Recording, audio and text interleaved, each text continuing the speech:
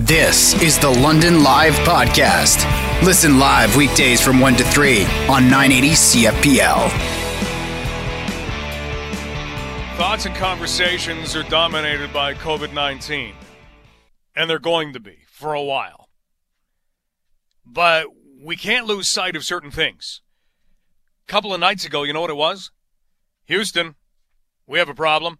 Although that wasn't really the words that were said by the Apollo crew. But we didn't really even notice that. Things are going by, and you're not noticing it. It's like in Old School where Will Ferrell's character forgets his birthday. Things blend together. So we want to make sure that we are recognizing things in our world that need to be recognized. And normally, Jackie Robinson Day, very easy day to do it. It was on April 15th, 1947, which was opening day in 1947, that Jackie Robinson became the first player of color to play in Major League Baseball. And we recognize that each and every year because umpires and players and managers, anybody involved in Major League Baseball, wears the number 42, and it usually makes for some unique highlight packages at the end of the day. We don't have that now because we don't have Major League Baseball, but we can still talk about the significance of this event so that we don't just let it tumble by. Joining us right now is the Executive Director of the Canadian Baseball Hall of Fame and Museum, Mr. Scott Crawford. Scott, how you doing? Oh, Scott, we'll get you in just a second. But we are looking at a day that Major League Baseball honors. And that day is one that now is a long way in the past. And it's one of those stories that you have to tell because there are going to be a lot of baseball fans right now who cannot appreciate this. Raise your hand if you witnessed opening day of 1947. Yeah, there are people who've done it. I see some hands, but I see some people not raising their hands, and that's why we want to talk about it. Scott, how are things going in St. Mary's? Well, it's the ball fields are full of green grass, and but no one's playing on them. But still, we can celebrate baseball for sure today. Let's do that. And you know what? The ball fields are still there, and they'll wait for us, won't they? Ball fields are good at doing that. They are. They just sit there in the beautifulness of them all and just wait for the kids to come back. Let's look back at the significance of this day. How do you put that into words?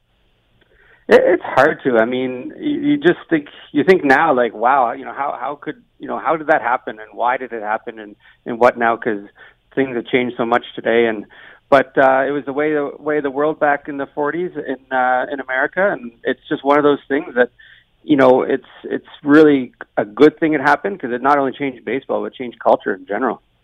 If we look at how good a player Jackie Robinson was, I mean, here's someone who is a member of baseball's Hall of Fame. He was inducted in 1962, but just how good he was, what are some of the things we need to know about Jackie Robinson? Well, he played through a lot. I mean, he played 10 years in the big leagues. He wasn't in the big leagues till he's 28 years old, and that's almost, getting old for your rookie season. And but he went on and, he won MVPs, he won Rookie of the Year, he won World Series, and he hit 300 and stole a lot of bases. So that's one unique thing about him is he wasn't just a one-tool player. He could hit some home runs, he could play defense, and he could steal bases.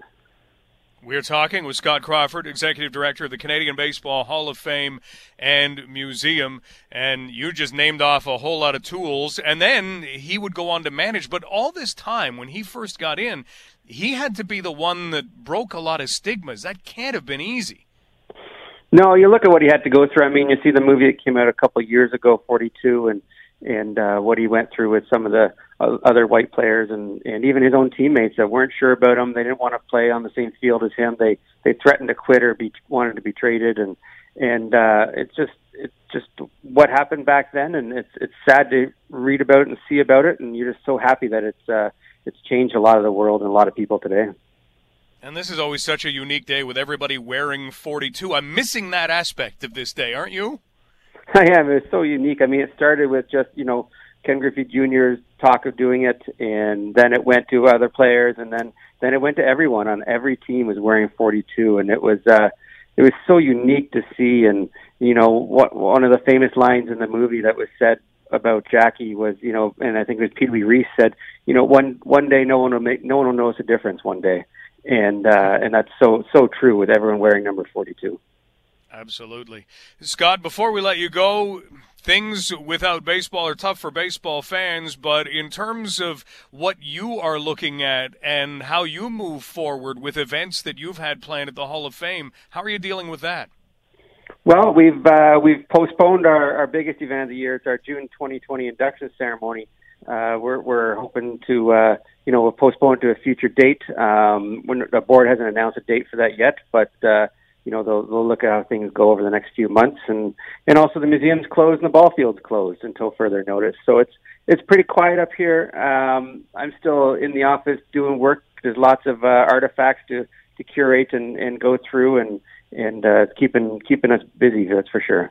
Well, that's good. And you did mention postponement of the Hall of Fame induction ceremonies. The idea is to still have a ceremony at some point?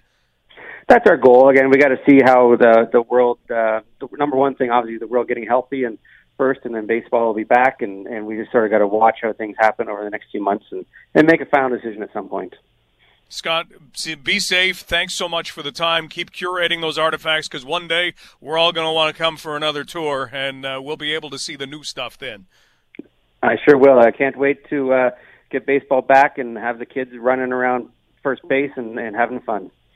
Can't wait. Scott, thanks for helping us to remember Jackie Robinson and what his legacy still means today.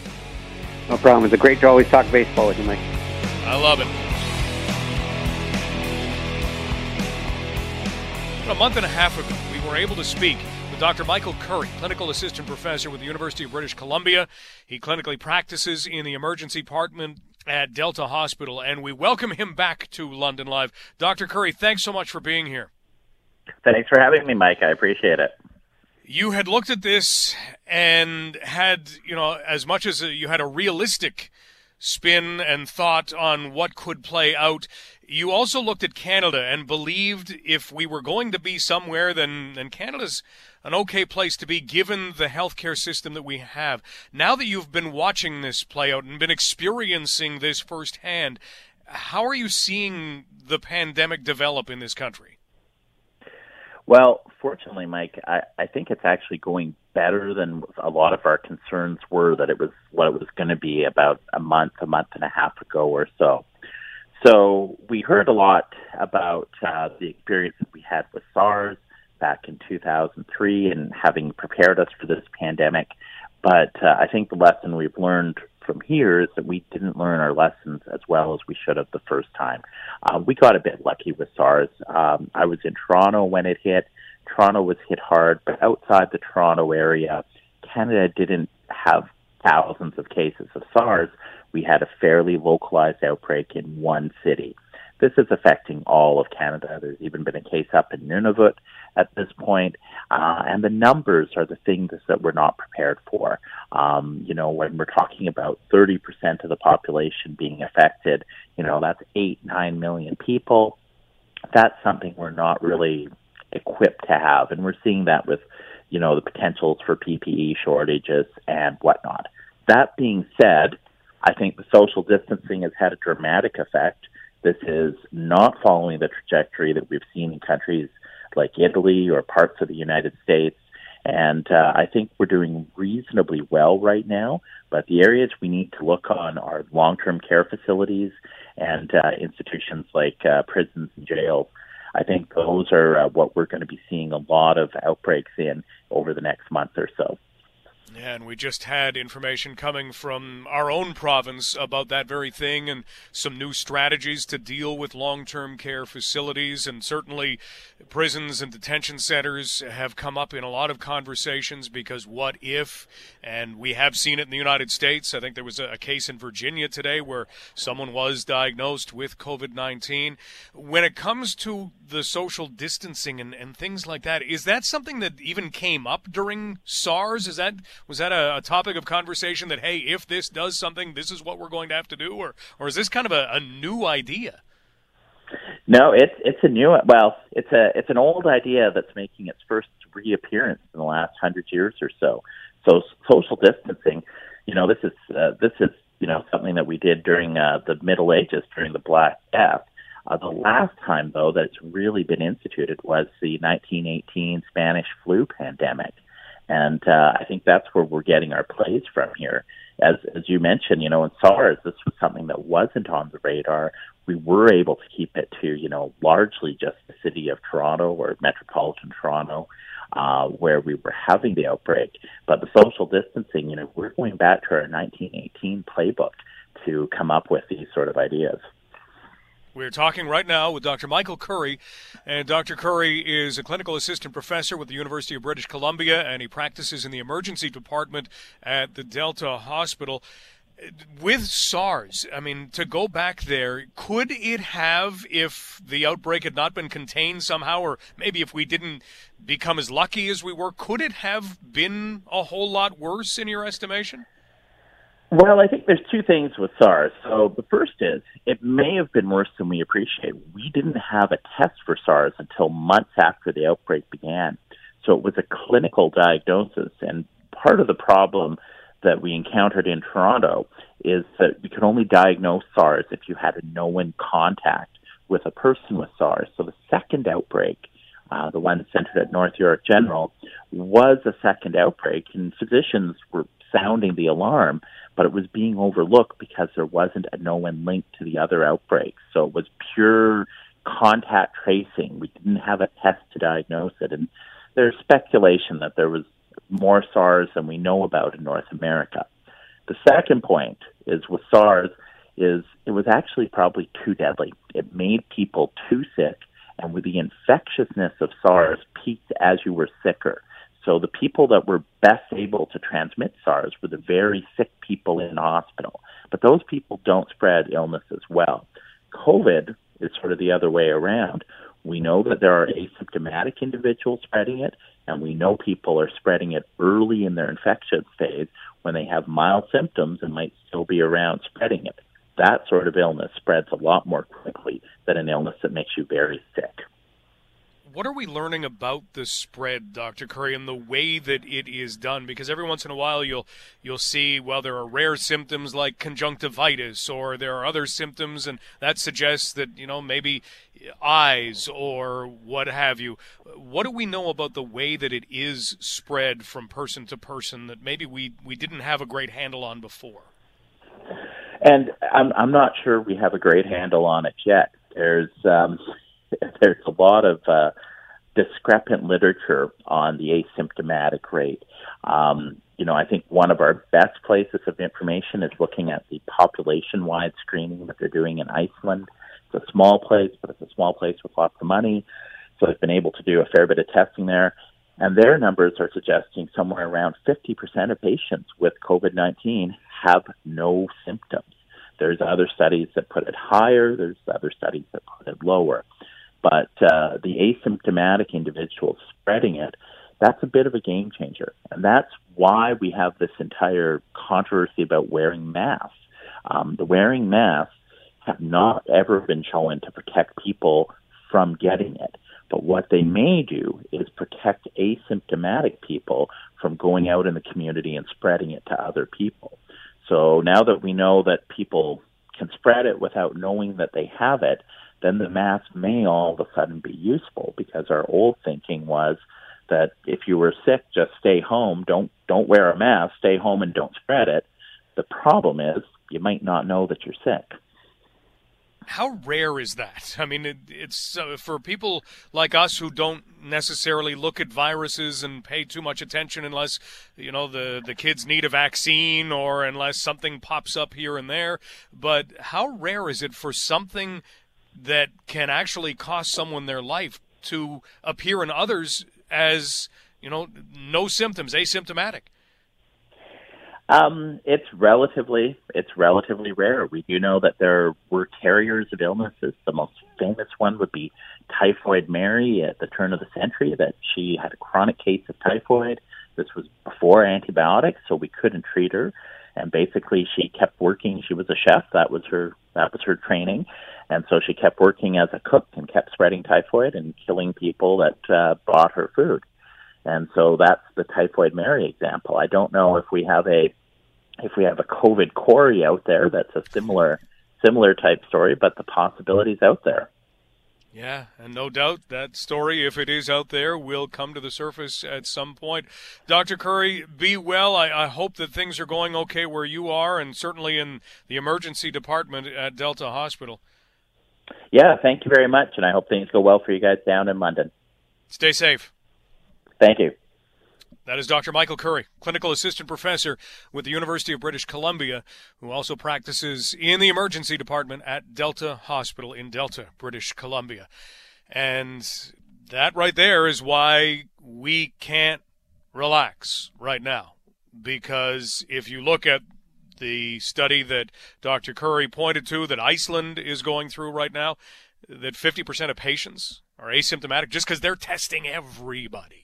And that's what you want to be able to do. I mean, there's been talk in the United States that, hey, they need to do 150 million tests a week. Well, that's a lot, and right now they're nowhere near that. We're nowhere near where we need to be. But if you could wake up in the morning and, like we've talked about before, see a green square on your arm and say, ooh, yeah, that means that I have this, you wouldn't go outside. You wouldn't risk infecting anybody, but it's not like that. In fact, it's something that can be asymptomatic. You have no idea. And you may go through the entire run of the virus, it looks like. I mean, there's, do we call it evidence right now? Cases? We have case examples like that.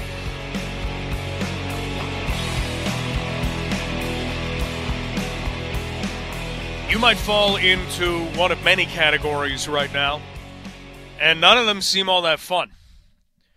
Whether it is laid off, hours reduced, trips canceled. Well, let's focus in on that third one for a second. Because you may have had a trip planned, and you've been told, yeah, that flight isn't happening anymore because this particular airline has been grounded, or that flight is no longer taking place. Here's a voucher. And you're able to make use of airfare, same value between now and this date. A lot of people have gone through that. Let's talk a little bit more about that and what that is meaning, because we are joined right now by John Korenik, who is an adjunct professor, Operations and Logistics Division in the Sauder School of Business at the University of British Columbia. John, thanks so much for being with us. Oh, it's a pleasure being here, Mike. Let's kind of go through, even before we get to vouchers and refunds and that topic, just the airline industry and how it's kind of coping with this. Well, it's tough. It's certainly an understatement is that it's unprecedented. I think, probably a good example would be, at the beginning of my semester back in January, I was talking to my students in the transportation course how this industry has been in about a 10-year upward spiral in terms of revenue, growth, profitability. Really, in many ways, unprecedented. And that's what we were looking at in January. Now it's April, and this is probably one of the most difficult times, I believe, in the aviation industry, period. So I'm finding it's two things from what I'm seeing.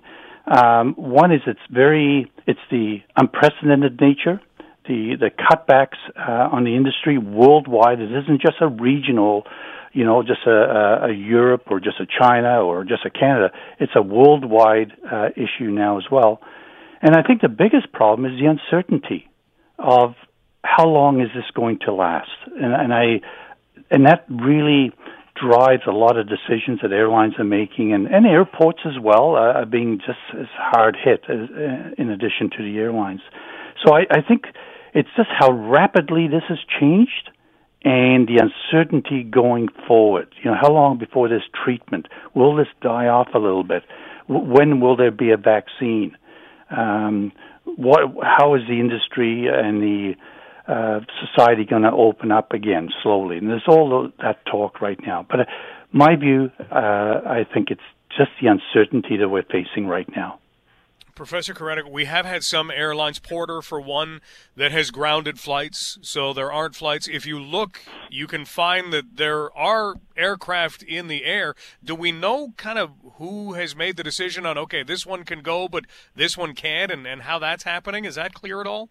Yeah, it's driven by a couple of things. One is any government restrictions, and therefore, while we're seeing the greatest hit has been on the international side.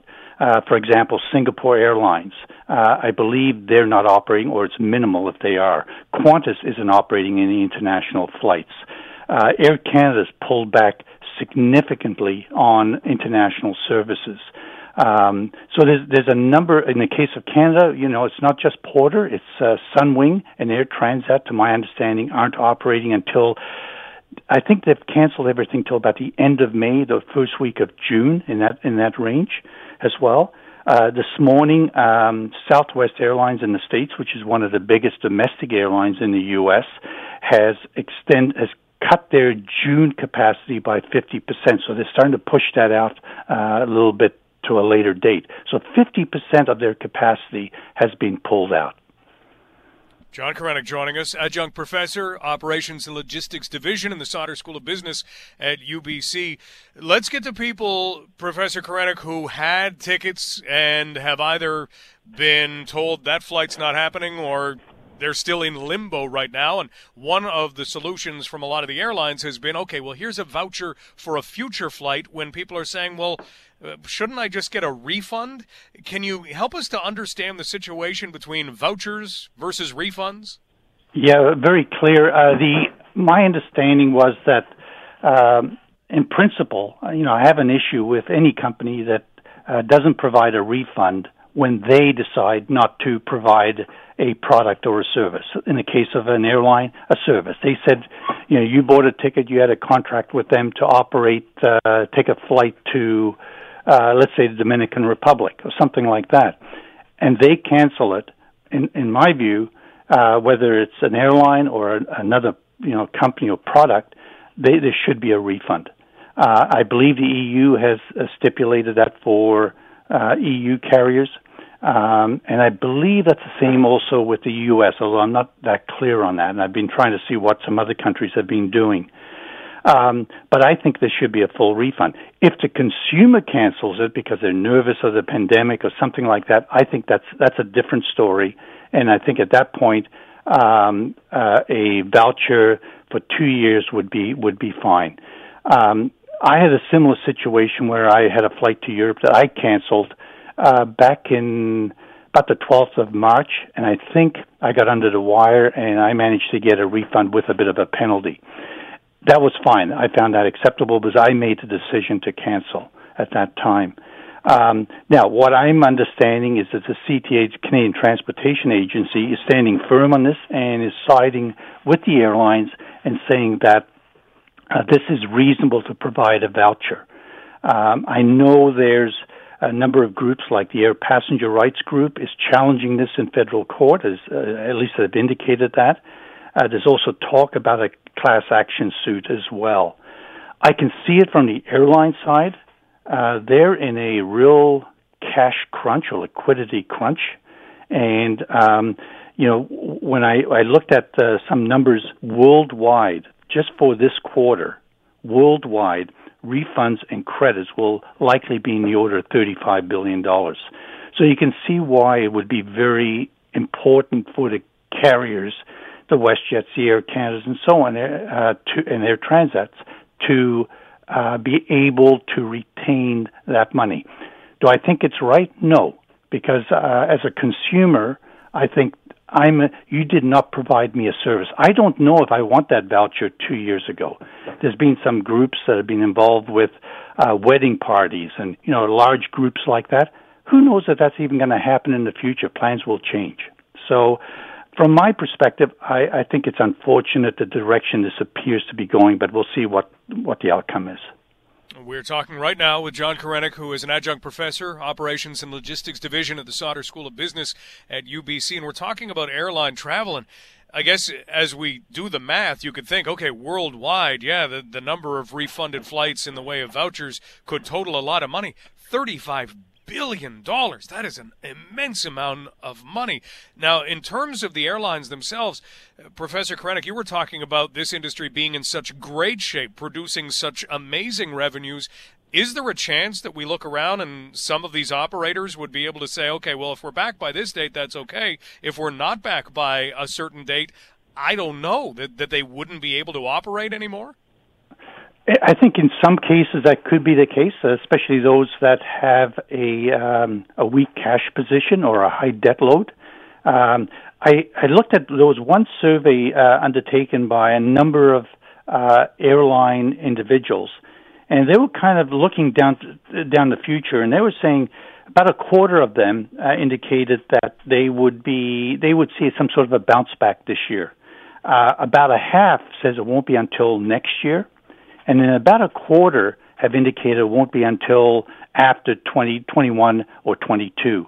The issue here is going to be, what is the recovery? And I think there's a number of other things that could happen. We're all very much focused on today and the next month or so and the social distancing, and rightfully so. We need to be. But what's going to happen once the industry... whether we get a vaccine or more effective treatment or something like that, what happens when the industry does come back? Most countries are inheriting a huge debt load because of what's happening today. There's even talk of a recession in the U.S., or even some economists go to the extreme and say depression.